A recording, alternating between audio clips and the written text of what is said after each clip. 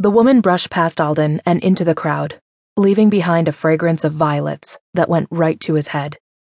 Her lithe form filled out the period dress she wore and the bustle. Okay, so he was an ass man. How much of what he focused on belonged to her, and how much to the wire, or whatever frame under the many yards of brown fabric covered with sprigs of pink flowers and leaves? Normally, he wouldn't have noticed the print, but when it swayed over a bottom like that...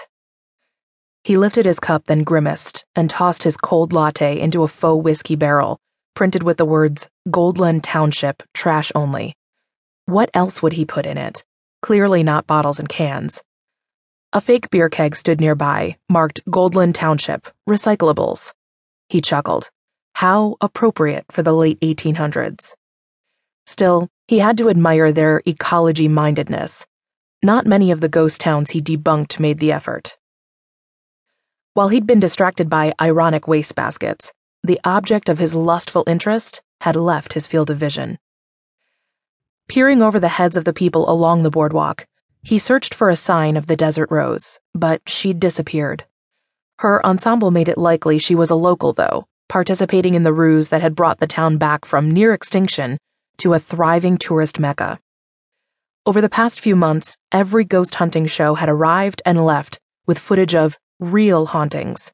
Even one or two teams who usually could be counted on to debunk the lies and cheats that people employed to draw attention to themselves, for whatever reason.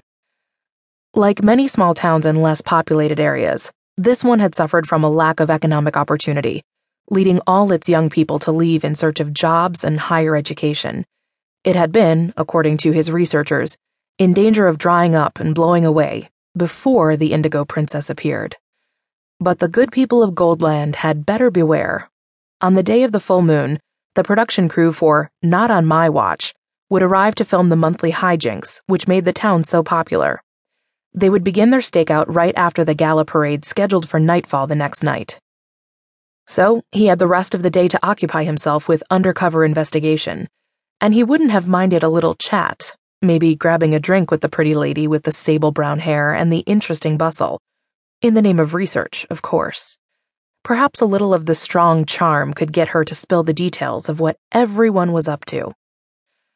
Unknown to the devious denizens of yet another deceitful town, Alden Strong, host of the program, had already arrived to do some snooping.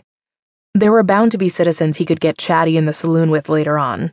By the time the actual vans with the logo on the side drove into town and the cameras rolled, he would already have the scoop, and it would be just a matter of showing the public that there was still no such thing as ghosts.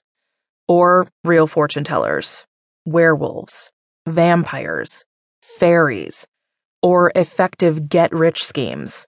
But in this case, ghosts. As the sun crept below the horizon in a ball of red and orange fire, the traffic began to thin out. The lodgings couldn't hold all the tourists at this time of the month. From the news footage he'd watched, many people still stayed in a much bigger town nearby, where there were a couple of casinos and more hotel rooms. But remodeling on several mid-19th century buildings promised more accommodations soon. A gaming license was also rumored to be in the final approval stages for the saloon. He didn't mind people getting ahead, but he despised them using the feeble minds of gullible fools to do it. Not that they didn't deserve it. Wasn't the world interesting enough without spooks and aliens?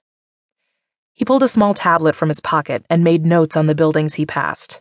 A mercantile, a saloon, spilling Sons of the Pioneers type cowboy music, a rock shop advertising local ore, and across an alley, a 2-story schoolhouse, freshly painted and, judging by the period-looking but clearly new playground equipment outside the door, still in use.